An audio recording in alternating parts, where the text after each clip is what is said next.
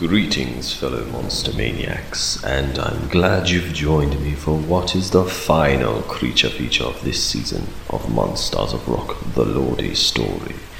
In our last outing, we'll be paying a visit to a solitary chamber, or rather, cell, at the top of a house, which is separated by all the other apartments by a gallery and a staircase. Within this chamber is a workshop of filthy creation, where a beast of hideous characteristics resides, with watery glowing eyes, flowing black hair, and lips as black as ash, with prominent white fangs, horns affixed his head and face, his body formed from the remains of cadavers and the rubble of a dilapidated fortress. This Leviathan is Lordi, and the reason we've traveled here is to find out how the latest creation was made. Screem Writers Guild. Have you never wanted to do anything that was dangerous? So, obviously, when the last time we spoke, we were just about to find out the new guitarist of Lordi back last summer. And we'd obviously spoken that it was going to be Kone and everything, and what he was going to look like.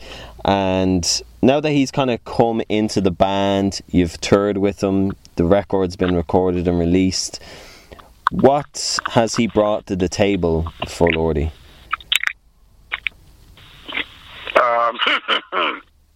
His dick is sweaty balls. No, he slammed him on the table. No. No, he brought a lot of youthful energy and enthusiasm. Yeah, Okay. yeah, and few nice jokes, but only a few, not that many.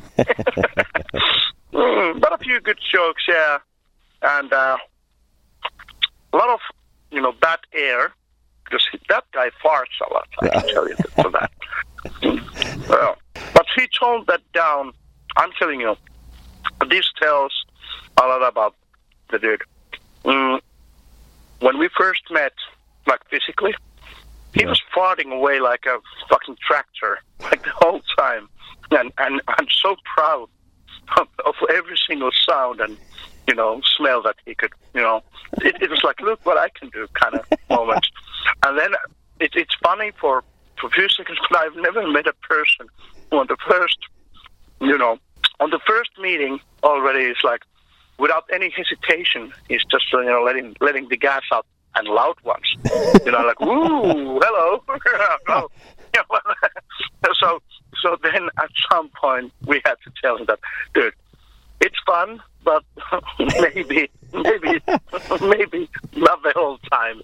So then he tries to keep his downstairs door shut a little bit more. But on the tour, for example, he sleeps not next to me, but in the bunk that is across the aisle from me. Yeah. So yeah, a few nights I woke up the terrible smell, and I thought it's Mana, but nope, it was him.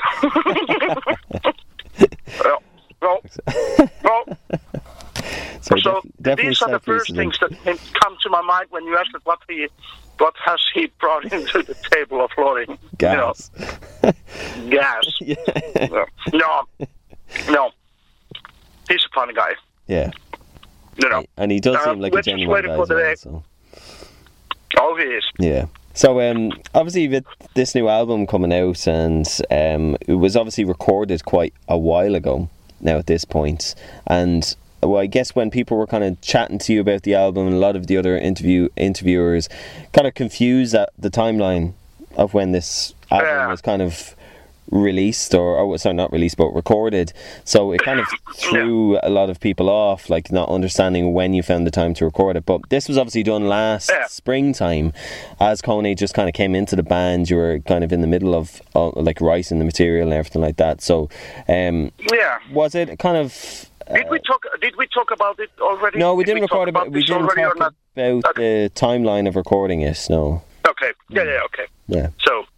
So to make clear how it was, in January 22, a little bit more than a year ago, I get a call from my manager, start making a new album. I said, all right, let's do it. Then a month later, within that month when I was already writing the new material, the situation with Eamon and the rest of the band, well, we know where it led up to, And on the day, on the night before Russia attacked Ukraine, I called Eamon and made that infamous call. And the next day, on the day when Russia attacked, I called Kone. Right. And that's how it started. And then and his first task, of course, when he joined, I think the next day we said, okay, you're in.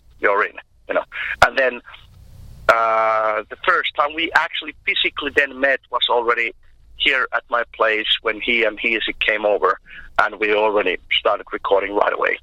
So we recorded, parts of the, album, guitars and bass here at my workroom, and that's how it started. So, and this must have been somewhere, in March, like a year ago or something, right? When this happened, something around that time, something like that. Okay. And then in in May, or was it even April or something, when Eamon said that he's out, and we revealed that, or actually he revealed that before, Anyway. Yeah. And then we said, Eamon is no longer in the band. But of course, people thought that was happening at that moment. But no, it already happened like 3 months prior to that. And then a few weeks after the Eamon announcement, we told that Kone is the new guitar player. But of course, at that time of the announcement, he had been in the band, already quite a few months already. Yeah. And we were already almost done recording I know actually by that time we were done recording this new album. And then when we made the new costume for him and, created the character and everything, and we went for the first show of Kone, which was in like a festival in the beginning of June in Finland, something like that. We had this new album already. It was already wrapped up, and it was, going to mastering plant already at that time. So for us, it's an old album. We did this year ago. Yeah. And what was the decision for you to kind of make an album influenced by old school monster horror movies? Like, what was the decision for doing that? Well, it was kind of and people who are following our band and know the history well. There's the selection of different horror genre, thingies that you can pick up as a theme. It's getting quite thin. The sack is getting quite empty in a way that you're like kind of like. I mean, there's quite a few songs that about this and that, and So I just wanted to somehow go back to the basics, and then, actually, I think my original idea, I guess it went like this. First of all, the musical theme was there first. I wanted to go to I've been saying this quite a lot now. I wanted to reset the factory default settings of Lordi.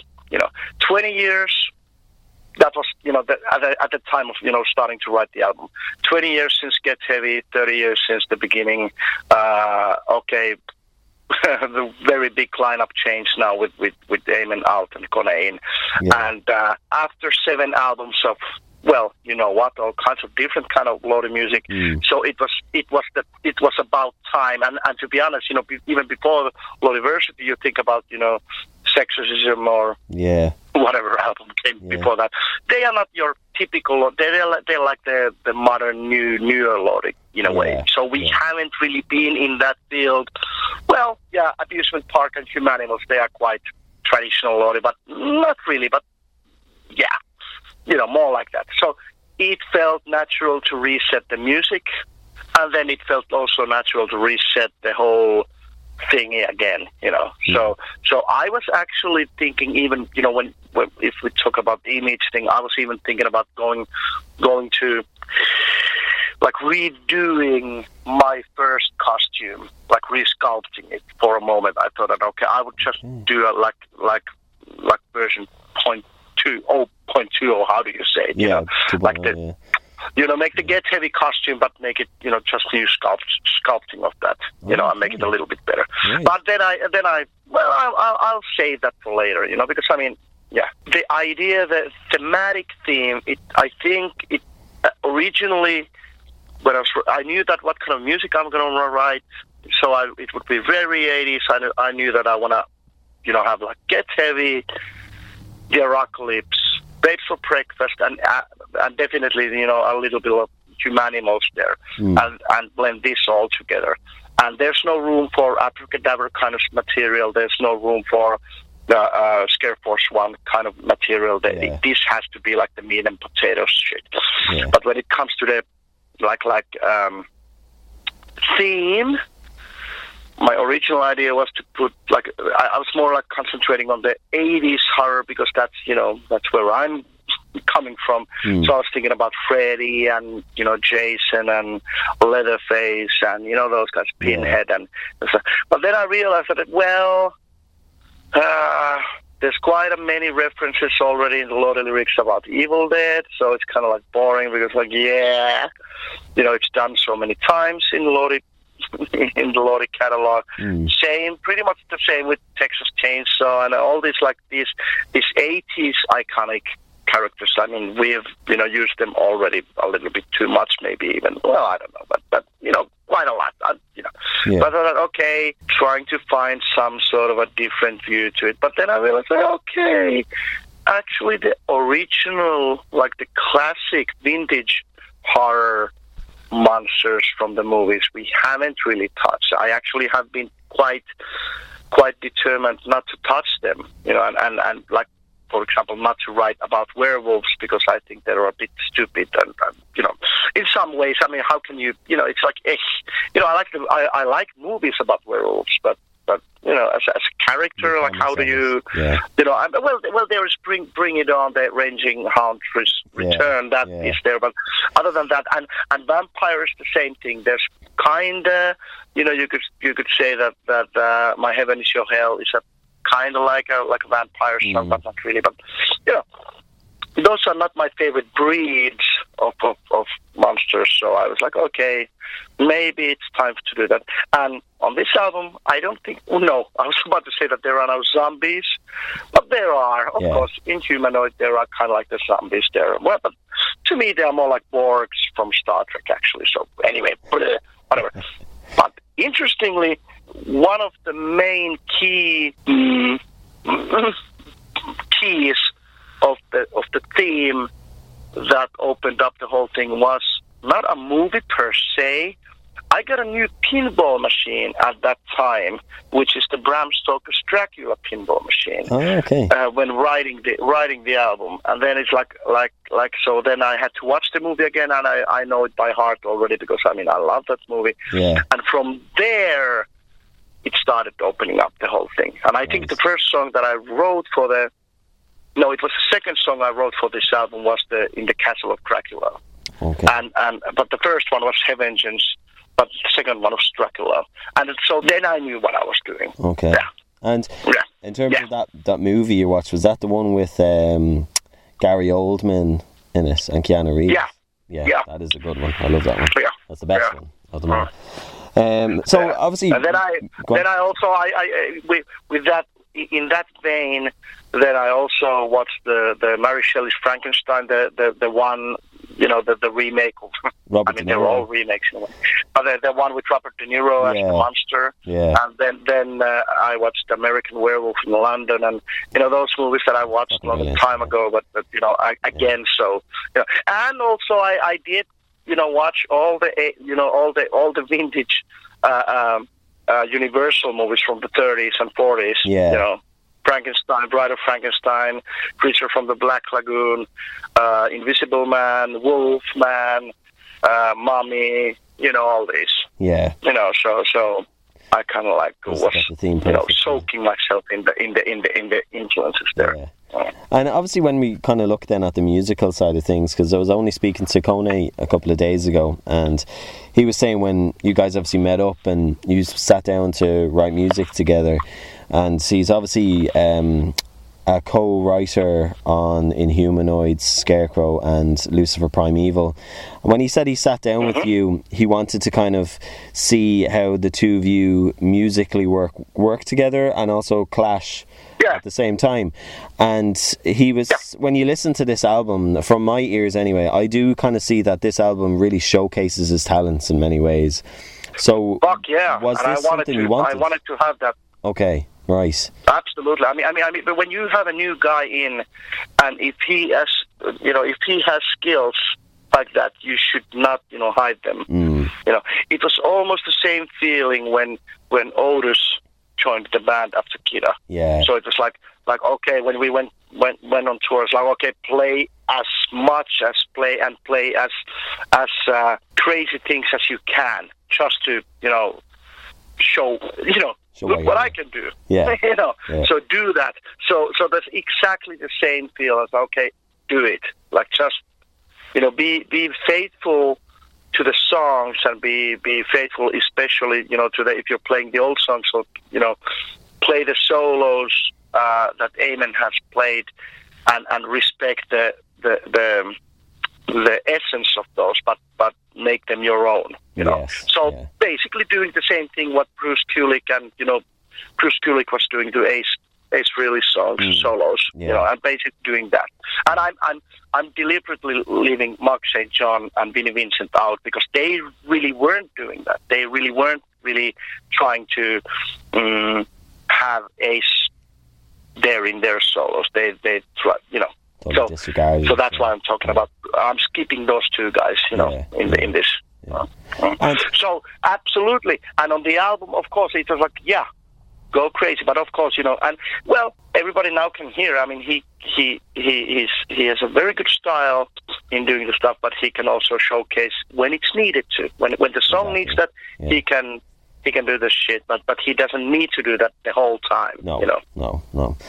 And when this album kind of starts, when you put it on first, because when I was speaking to Mana yesterday, he said that when you were looking at doing the Dead Again Jane song, that you wanted this bombastic start to the album, kind of like the 80s Kiss records, like with Animalize, you've got I've Had Enough, and Look It Up, there's Exciter, and King of the Mountain on Asylum.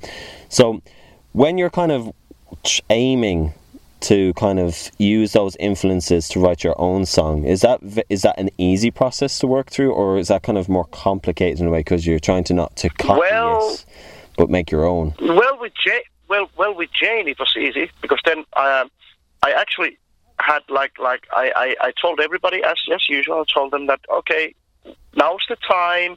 If you have riffs, if you want to write something, now's the time. Just keep sending me them.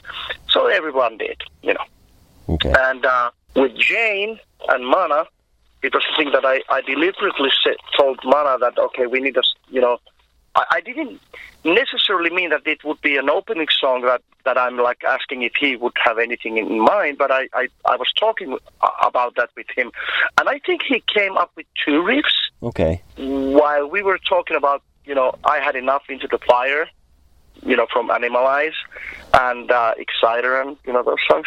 So then those riffs that he had were actually using the same chords, same fingering as in I Had Enough.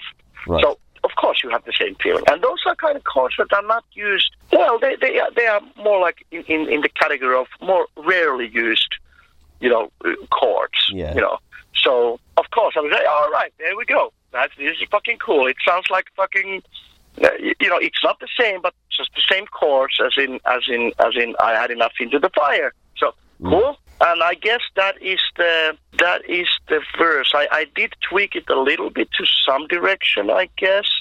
Then I made the main riff. That would be kind of like my version of I've Had Enough. Like, anybody now listening to this can go and listen to them side by side these songs, Jane and I Had Enough, Into the Fire. So that's where the influence, that's where the influence comes from, for the song. And then the bit under the solo, I think Mana had thought that this is a riff that could be like a verse, right? But nope. I used it in the under the solo where it works better in my book. Okay. And it turned out great. I like the song, and I guess the whole band loves the song. And actually, then months and months, many months later, when Mana was just asking in our band's WhatsApp group that, okay, so and the way he asked is like have we already decided what is gonna be the main single or Jane? Like the sentence even in Finnish was like that. It was really fucking funny. Have we already decided what is going to be the first single or Jane? so Jane. Everybody. I mean, there was never ever any doubt about that. No. Of course it should be. When you look at this kind of record, there's obviously a lot of tracks in it that have these long intros in them, and there's obviously it's done to set the theme or to set the kind of setting of each track.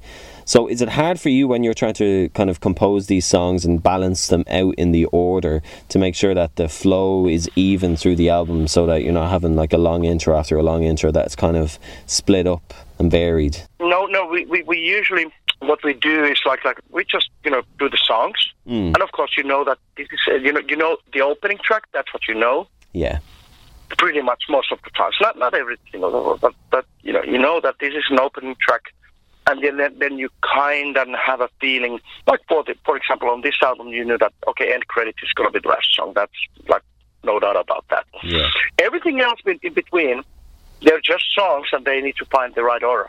But we have Janne Halmkrona, our A&R, who is the king of that shit, the song. He's the song order master. Yeah. He loves doing that. He loves playing with that much more than I do. He makes this song, playlists on his phone or computer, and he, tries out different versions and a lot, and he's known to do that, with his own bands too. And he really, because it does make a difference, what's, song, because I mean it does make a difference, song can either fall or I mean you should not put a very shitty song in the end of the album, because then it will be it will be the shittiness will multiply in the end of the album. Yeah. It just but within the first 4 songs on the album, you at the same time you need to put like good songs, like the best ones, kinda, but also you if you feel like one of the songs would need like an extra push just from the position on the album, that's where you should put it, something like that, because it's like, and anybody can try it, and you put your playlist on shuffle, and then you see that it has a. It doesn't work that well if you know the songs already. Then it doesn't matter. But the first 2 times when you listen to the album, it's a weird psychological thing. But when it comes to all these long intros, and of course all the SCG things are done separately. And this time there was actually 2 of them, as we know. There's the Nostra Ruiz horror show thingy, and then there was the Oscarctic Awards. Yes. And then these whole little intros, other intros in most of the songs, or at least half of the songs. Now, those places were not decided before everything was already, done and mixed, and that's when you start doing the shuffle. That where do you put everything? Okay, many people have noticed that are weirded out that the Horror Ruiz, Nostra Ruiz horror show is not the actual beginning of the album. Yes, and it's not that, because I think I think it differently, and clearly for most of the people, the my idea doesn't come through. It doesn't it doesn't work in their brain the same way as it worked in my brain. For me, it is like the intro of Jane. One might wonder that why is the intro of Jane, that whole 1 minute long, why isn't that the SCG? And then, the song starts, because I think that's part of Jane. That the intro is part of Jane. It's not a separate SCG there for me. Okay. And I think that is like the opening credits for this album. That whole song in its entirety, including the intro. And then when Nosfer Ruiz starts to talk about his thing is there, it's like introduction to the album. So it's kind of like the same way like on the Jane music video. That was my idea. So it's like first there is the opening credits, which is Jane, and then there's the okay, here's what we're gonna have tonight, like the first speak, after at a live show, yes. And then the rest of the evening will go forward like that. So that's what, and for me it was very clear, but clearly most of the times it happens that something is very clear in your head, and I still feel it like that, and I hear it like that. But I understand why people don't. People are like, well, why is it like this? But then again, if you think about it, if you would put first, if you put Ralph open up the album and talk about all his things, and then you would have the long intro of Jane. Yeah. After that, it would be like 3 minutes. It would be like the Apocalypse all over again. You would have 3 minutes before the band kicks in, and that's too long. Now, one could ask that why do you need that fucking intro for Jane? Why do you need that whole thing? Because I want to. It belongs there. I want it to be there. Yeah. It needs to be there. It's part of that song. Exactly. So, and I wanted to have that. I wanted to have that Get Heavy version 2, Scarctic Circle Gathering Take 2. Yeah. I wanted to have Okay. So that's why it is there. Right. And it's my, it's fucking our album, goddammit. Exactly. So don't tell me how it should be. This is the way it should be. And if you like it, yay, you're right, it's good. If you don't like it, fuck off. You don't. What do you know anyway? You don't know shit. Go and make your own. Form your own band and do your own album and make it the way you want it. But don't come telling me in what order they should be in. And when you're kind of talking about the intros there, I guess one of the intros is very unique in the Lordi world that you've done for this album is Thing in the Cage, where you've had this kind of throat singing kind of Amazonian tribe kind of stuff. That one. Like, what was your kind of? Did you just want to try this out, or was this something you had in the tank for a long time? Okay. It's something that I've been thinking about a long time. Many times at sound checks or at rehearsal, I do wow. This is the way I opening my voice. Right. Okay.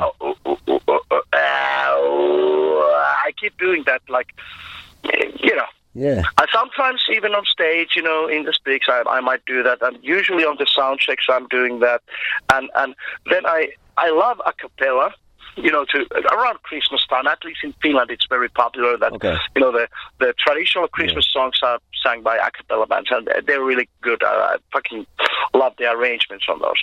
So I thought, hey, it would be so cool to do an a cappella with myself with the Lordi voices, So I'll try to do that. Of course, there are some limitations with that, but it sounds,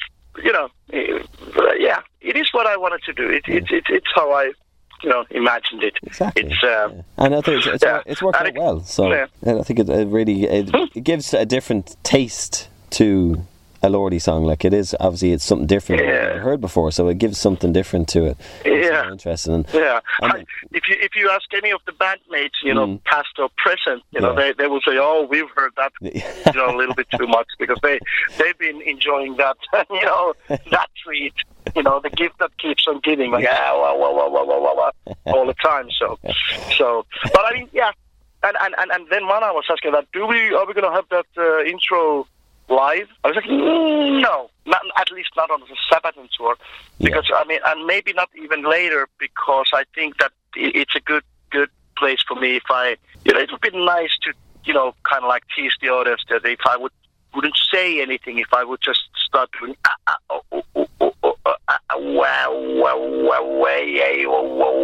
then people would know, it's probably now time for Thing in the Cage. Thing in the Cage, yeah. And when we were kind of chatting last summer and we were kind of arranging our interview, you were texting me about the new album and what you were kind of working on, and you said, you're doing clean vocals for the first time, and I was like, oh my god, what is this going to sound like? What is it going to be? And you'd also tease that, we might do country. When you were doing Lordi, you said, I might do a country song. I wanted to do that kind of album. And you were unsure about kind of how would people perceive it. You didn't give a shit, but of course you wanted to kind of try it out. And with The Bride, we get that song, we get those clean vocals, we get that kind of the country sound. Not the full on country, no, not as much as I intended, but there's a hints of country there. Exactly. But all the country, things are there with they come from Connor's guitars, because I asked him specifically, okay, now we need slide guitars, we need country guitar, thingamalies here. Yeah. So he said, okay, yeah. The song itself is not, I didn't write it melody-wise or structure-wise. I did not do my university school, so to speak. So I did not listen to country songs. For me, it's a normal style of ballad or melody or whatever, structure that I would do in a ballad anyway. Both like structure-wise and harmony-wise and, music-wise, it's like that. But I just wanted to have a little bit of the country vibe to it from the guitars and shit, So maybe I should have, written a song that would be full-on country, actually, that I would have actually educated myself a little bit and try to write something that actually sounds like a country song. Okay. Now it's like it has country flavor. Yeah, it's an essence to it. Yeah. And with the clean vocals, why did you decide to do clean vocals then for the first time for this album? And why is it taking so long to kind of get around to that? Just because, there are clean vocals in the last, I don't know,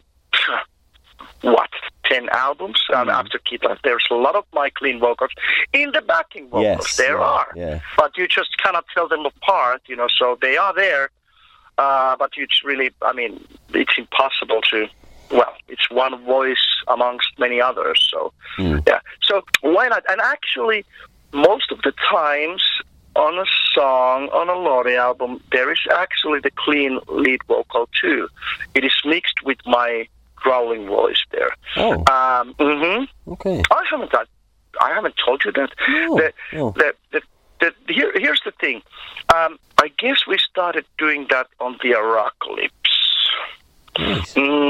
The problem is that when I'm doing my normal Lordi voice, if your ear isn't that used to hear my voice, people don't necessarily hear what is the melody. For me, it is very clear, and I'm sure that for most of the Lordi fans, it is very clear that where the melody goes. But if you play to some, your next door Joe, there's it's just screaming, it's just growling there. It's like, what the hell, there's no melody. It's like you don't hear it. Okay.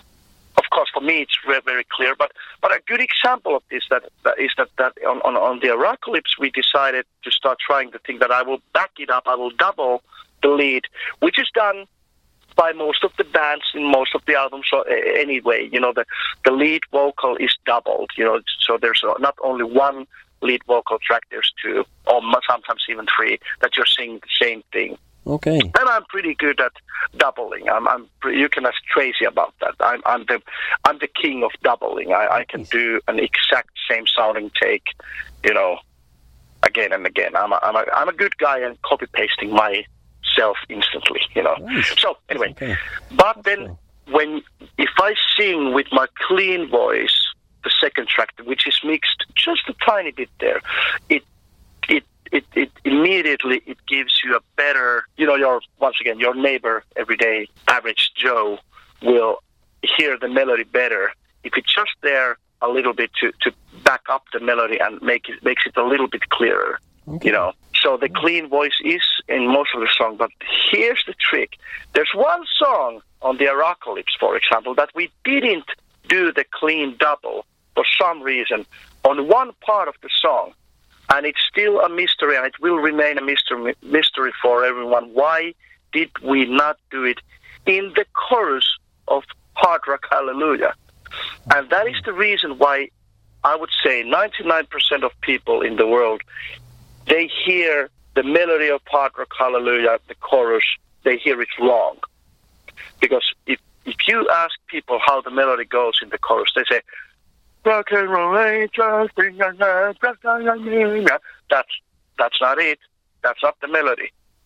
The melody, that melody is the backing vocals, but that's where your ear tends to go and listen to. Yes, so, yeah. na na na na na na na na na. It's the backing vocal harmony. The actual lead melody of the lead vocal is rock and roll angels, bring down heart, rock hallelujah. That's the actual lead vocal melody there, which I'm singing every single time there. Yeah. But because it wasn't doubled with my clean voice, it doesn't, doesn't come across to people, and which is so weird that, people hear it wrong. But it was our mistake. Well, it was producer Jyrki Tuovinen's mistake, actually, because he didn't, for some reason, we didn't do it. I don't know. Maybe we just forgot. Maybe at that time when we were recording that song, it was just another song on the album, as it was. I mean, there was nothing special about that song, above others, compared to others. So, yeah, there was no, so it maybe we just easily forgot that. But, coming back to the thing. So, yeah, clean vocals, that is something that is actually on Lordi albums quite a lot, But it's just mixed there with my normal growling sound, Okay, cool. Yeah. And it's maybe like 30%, of the sound on the album usually. And it depends on the guy who's mixing it, how much will use that. Nice. Jesus, that's very interesting, man. And when you kind of look at the album, it obviously ends with another unique song in many ways, an end credits. And I know from listening to that song, especially from the first time I listened to it, for me anyway, it was the first time in a Lordi album where we're not hearing Mr. Lordi at all. We're hearing Tommy, and we're listening to Tommy instead of Mr. Lordi. It's a song, you've got 7 verses. Partially correct. Partially. You've got 7 verses, sorry. No chorus at all. You've kind of synopsized your life in many ways into those 7 verses, which I'm presuming that's got to be an exceptionally difficult thing to try and do. No.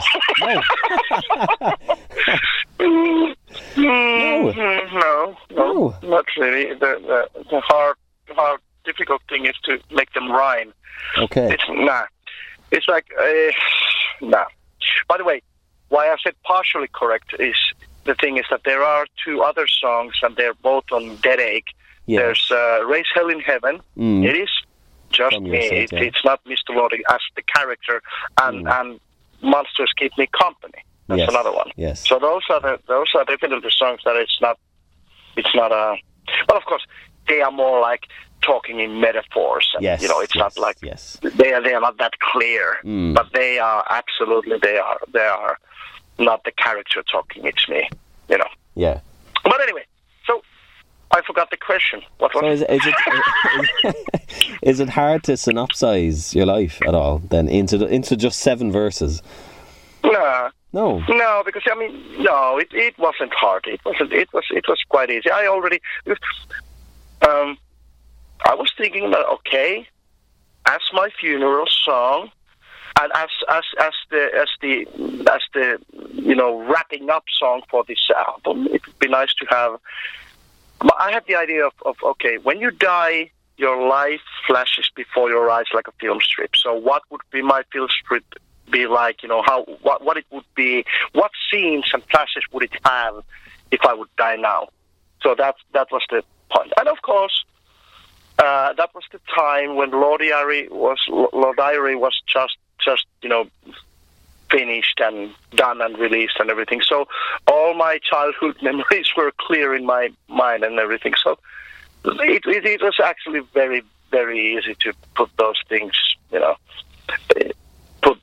there. So it was really fucking easy. Okay. And I was like thinking that, should I mention Kiss somehow? Yeah, it's a big thing. And then the whole slasher thing. Meaning all the horror films. Yeah, they need to be there, of course. And so, but the thing is that in a big picture, if I look back, they don't.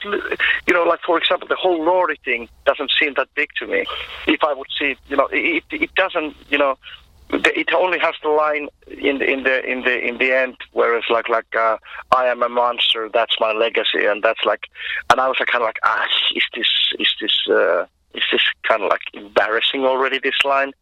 Okay, fuck it, I want to be a monster, but you see that I did not add any specifically. I didn't put any Lordi reference there about the Lordi band or anything like that. So actually, the story of that song ends already. I would say it ends in the 90s already. It doesn't really have nothing. It doesn't have any reference in any of the lines that has happened in the past 25 years. Really, it is the first 25 years.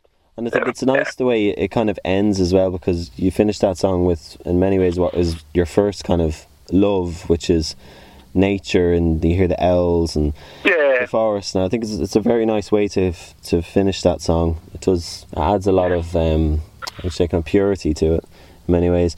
And when you kind of look at this song, because there's a line in it saying, "I'll be waiting at the gates for you, for all those that you know." Yeah. So do you believe in an afterlife? Are you spiritual in any way? I would like to believe, but I don't know. I guess if I would have to put my money on something, I would say, yeah, there's some sort of afterlife. Because if the soul, if we are talking about a soul or consciousness, is it really that it is? Any kind of, from scientific point of view, it is only electric impulses in a brain, inside a brain. That's where your consciousness is. But is it really? Because you really don't know. Because that when you die, you don't have a forum anymore to manifest yourself anymore. Because you don't have the. Yeah. Okay. It's that's what I mean. That nobody knows. No, exactly. But I have to say that I'm thinking that there is the consciousness doesn't die when you die. It's not based on anything. Yeah. But I just have the feeling that it is like that. That your consciousness will live on somehow. Yeah. And once again, not based on any reality or real, things. That is just how I feel that it is. But then again, hundreds of millions of people believe the same thing. Exactly. And all over centuries, this is what, it's the same thing. I think that is somehow it is written in our genetic code that we feel, if it's something that we feel, that it is like that, or do we know that it's like that? I don't know which one is it. But I definitely have that feeling that the consciousness is separate from your physical body. And I feel that I know it. Yeah. And I think that there are, like I said, gazillion people who have thought about the same thing, And, whether you want to talk about God or, different kinds of God, and it's all about the same. It's all about the same. It has to do with the same thing. And of course, all the supernatural things, ghosts and spirits and la la la la la. Yeah. It all comes with the same. It falls under the same umbrella and the same category. It's there. So yeah. So what I've been saying about the end credits, the song, is that I want that song to be played at my funeral. And if the motherfuckers don't play it, I will come back to haunt them. I will fucking come back to haunt them. I am not a Casper friendly ghost. I'm gonna be full on fucking conjuring fuckface evil dead Henrietta. I'm gonna have my vengeance and revenge on those people who are not, fulfilling my final wish. And when we were kind of talking a few weeks ago, you said that you wanted to talk about something specifically, and it was to do with the... What was that? It's a good thing that I reminded you then, because I have no fucking clue what I was talking about. We were talking about, the album artwork and the fact that it's different to the band's, the costumes at the moment, and then you were also saying that, people were getting at the band, contacting Sarah, who does all the social stuff for you guys, saying, when are we going to hear about the album? Why have we not heard anything? There's no information, all this shit. And you said, can we talk about social media? Because we've spoken about it briefly. It's not really made it onto the documentary style episodes at all. But you obviously despise social media. And also the fact that fans in many ways can, not all of them, of course, but there's a small demographic of fans that are a bit up their own arses. They want to know everything all the time. They want you to be on social media too. Well, what is your opinion on social media? My opinion is that it's the root of all fucking evil. It's the I cannot accept that. Yes, and it's fine if you sure. I mean, if you wanna share your life and thoughts and whatever to everybody else in the world, but does it have to include everyone in the world? Does it have to include even me? And who's a person who doesn't want to have anything to do with it. I'm a very closed person. I'm a very private person. I don't want to share, and I don't see how the fuck is it anybody's business, the whole thing. And now, more than ever, and it's increasingly, I get these, people talking to me, and they're saying that you have to understand that social media is that's how it works nowadays. I don't give a fuck if it works like that nowadays. I don't wanna. You can work like that, but I don't wanna. I'm not gonna fucking do that. No fucking way. Yeah, but maybe we should do that. Yeah, do it then, but don't. Well, I don't. Don't count me in. I'm not gonna do that. It's like it's something that it really pisses me off, and here where it comes really, where it really makes me angry, when people have some sort of a weird, I don't know where the fuck do people get the balls or the I mean, who gave them the right to demand information at a certain time, for example, from what's happening with Lordi? Who promised them anything? I mean, why can't you just be happy that you will know what will happen when everybody else does, and it will happen, like that. And I don't understand the whole. What happened to patience? Yeah. Why is it so hard to wait as long as everybody else? Because when we want to tell some, this is the thing that pisses me off. That if we are planning things and we're gonna do this or we're gonna do that, we don't want to put it out and tell about it before it's ready and we already made all the decisions and this is how we want it to look. But no, there has to be these motherfuckers who are like, no, we need to know. I cannot fucking leave unless I know. Oh, this band, they should fucking tell us now. Why aren't they fucking doing it? Why aren't they telling us what's going on? Fuck off. Who fucking told you ever that you need, like with what fucking right do you have? Like, who gave you the right to demand those things? Like I don't get it. I just, and it makes me really fucking angry, like that the people are complaining that if they don't know in time for what? Like, why can't you wait as long as the next guy? I mean, you will know at the same time as everybody else will know that when the new album comes out and blah, blah, blah. Yeah. Why is it so fucking important for know all the time of what's going on. I just, it makes me furious.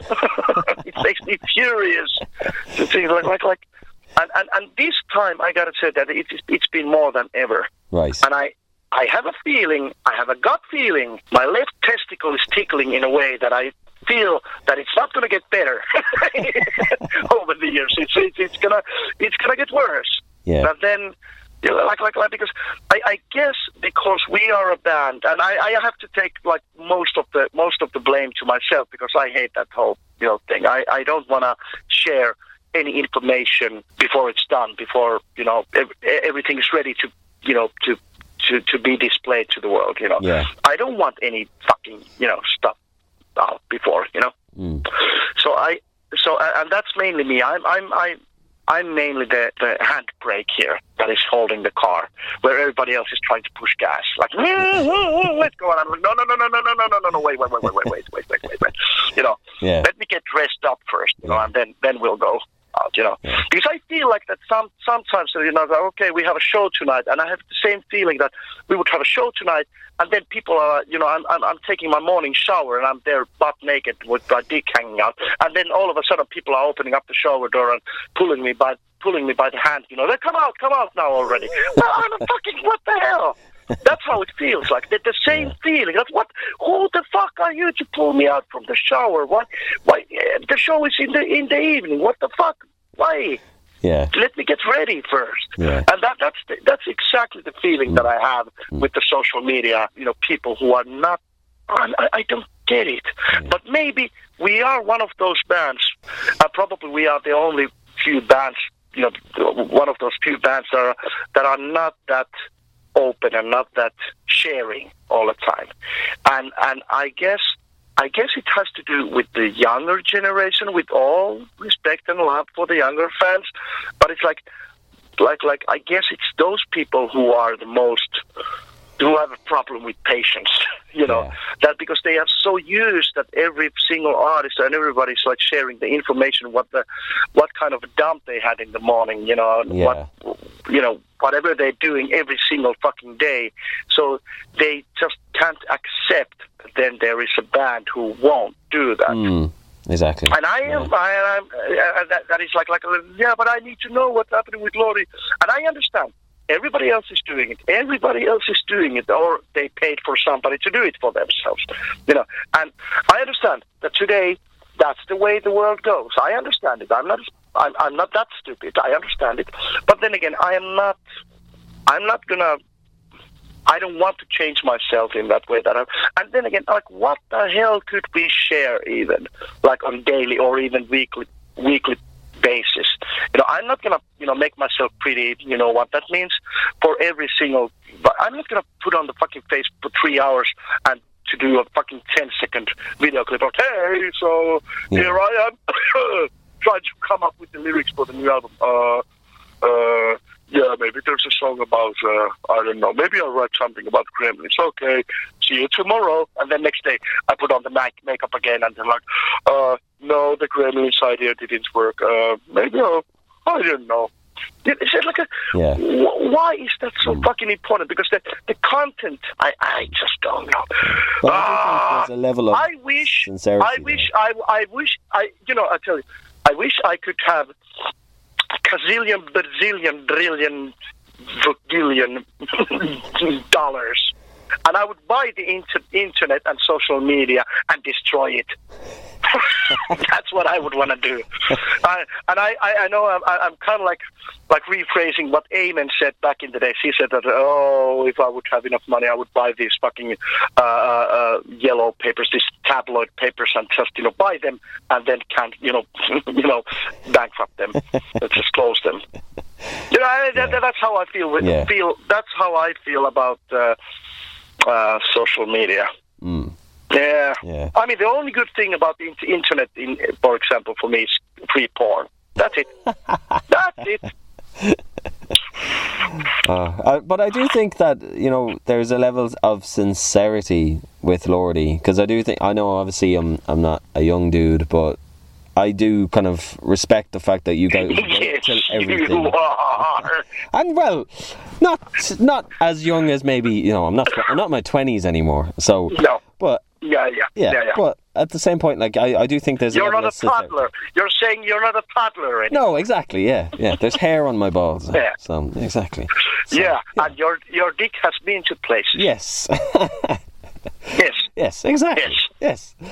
But I do think, that people do appreciate the fact that you guys do wait till everything is perfected and ready to put out there, rather than just putting out like videos all the time and just constantly like irritating people online. Yeah, I hope, and I hope that at least some of the diehard fans and they understand where me and where we are coming from, so they understand and they accept that. But I know that there are some people who won't accept that. Yeah. They just like they cannot fucking accept that at all. Yeah. And that is something. I just calmed down. So I was about to get way too excited again. So calm blue ocean, blue ocean. Yeah. So to kind of finish up, I put a poll or a questionnaire thing out on social media for people to send in questions for you to ask. So social media, the playground of the devil. Yes. Well, here are some of the devil's minions. The Bible of lies. Yeah. Social media, the Bible of lies. So I have 3 here. They're pretty snappy, pretty quick. So the first one is from Jason Sound, and he wants to know, what is your favourite Marvel or superhero movie? Ooh, very good question indeed. Well, I do think that the first Sam Raimi versions of the Spider-Man things are the most, I would say, the most loyal to the comic books. Yes. As long as it comes to the feeling that I had when I was reading them when I was a kid. So I would say those, even though Spidey is not my favorite character, everybody should know that it's the Incredible Hulk, which coincidentally, all the Hulk movies are the fucking almost the worst movies in the Marvel universe, especially the Ang Lee version, which sucks ass deep and hard, and not in a positive way. Yeah. But then, I do like the Hulk as he is portrayed in the Avengers movies. Then he's cool and he looks and he acts like he should be. But for some reason, they cannot make a movie that Hulk would work on his own movie. The worst movies, I thought, the worst Marvel or superhero movies I thought were the Thor movies, until Black Panther came out. and I just hate that movie. It's just like, it's a bad character, and it doesn't interest me one bit, and it's like oh, come on. Yeah. But I would say the first Spider-Man movies, but I do enjoy the new Spider-Man, reboots again. I love Marvel. I like DC too, not as much. Aquaman thing is, okay, Superman is like, kind of. Batman, sure, always works. But when you talk about DC and Marvel, I mean, sorry to all the DC fans, but, Marvel, I know DC was there first, but, Marvel is like, those are like the real big boy superheroes. Yeah. And DC, I mean, come on, Green Lantern and shit, come on. Superman and, and Batman, who isn't really even a superhero. No, so it's like a wealthy dude. Come on. And But anyway, I like Batman, for example, the character. I like Joker. As a character and shit. And Joker was a good movie. But is it a superhero movie? No, it's not. It's not a superhero movie. Yeah. I like it, when DC based, I like the Tim Burton, Batman. Yes, the best. And I think they're making something else now. Something Batman based with Michael Keaton in some Flash movie or something like that. So Yeah. But so I don't know. I would say the first Spidey movies. Yeah. Maybe not number 3. Yeah, it's pretty shit. But that one with Venom and Sandman. Which one was that? The one with Venom and Sandman. Right. Right. Doc Ock and Green Goblin. Well, was I would say the first one at least. Yeah. The next question is from Annie Kaloipanyemi, I think their name is. Sorry for mispronouncing that. What is the first thing you always do when you get back home from a tour? The first thing I do when I step out of the car, when I open my eyes, when I do anything every day, smoke a cigarette. That's what I do all the time. But when I come back from the tour, well, I don't necessarily unpack my bags. No, what would be the first thing I would do? I really don't know. I actually don't.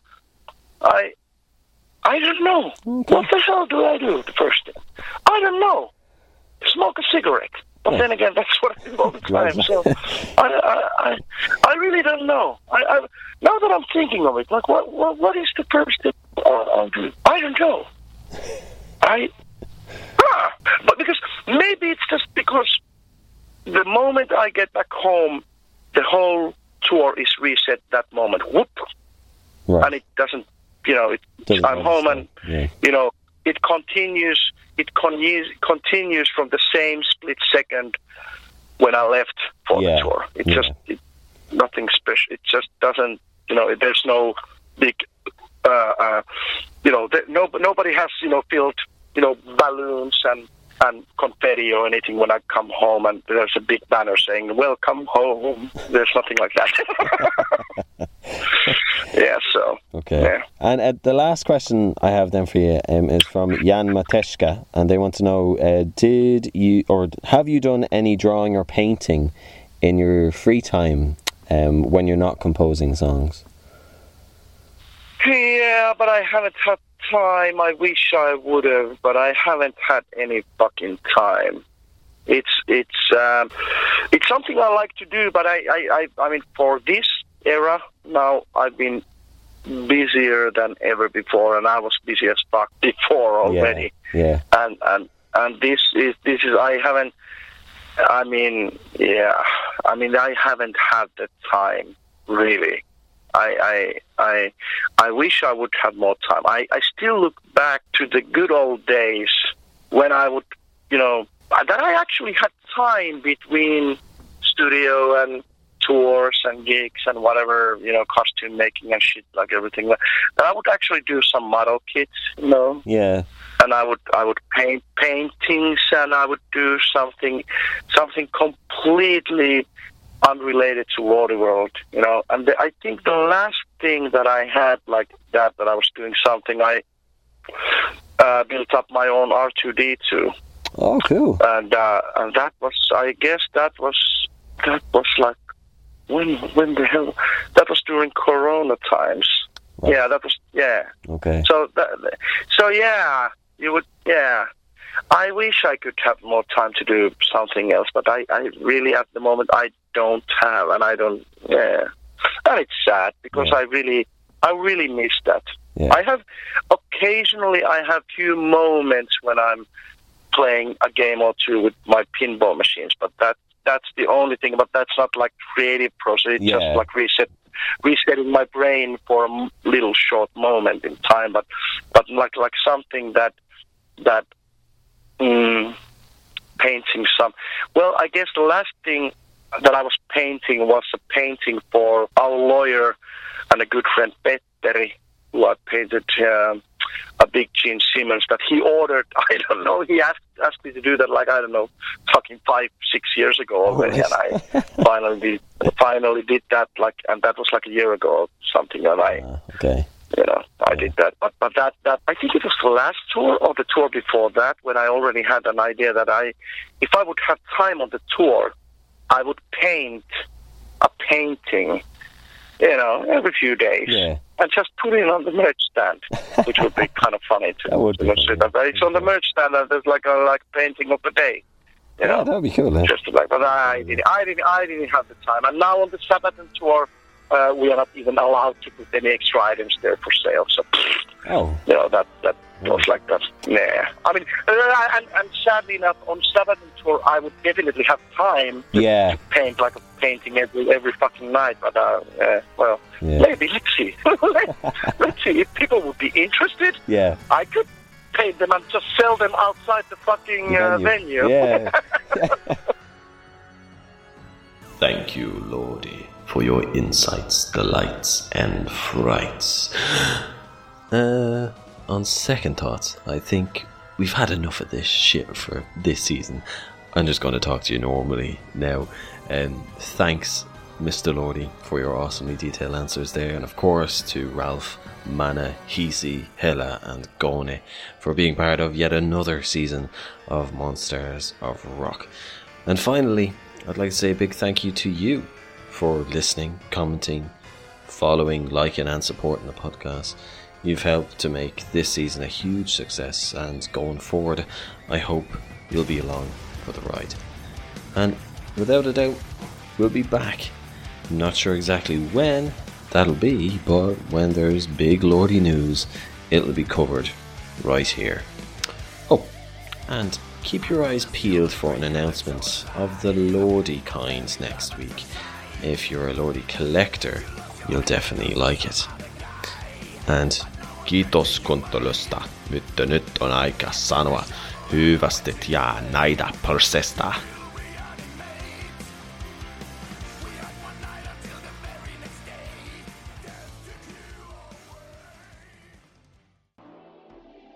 Monsters of Rock, The Lordi Story is a true metal podcast production. The show is presented, produced and written by Matthew Kessie. Head to True Metal Pod's social channels to keep up to date with the production.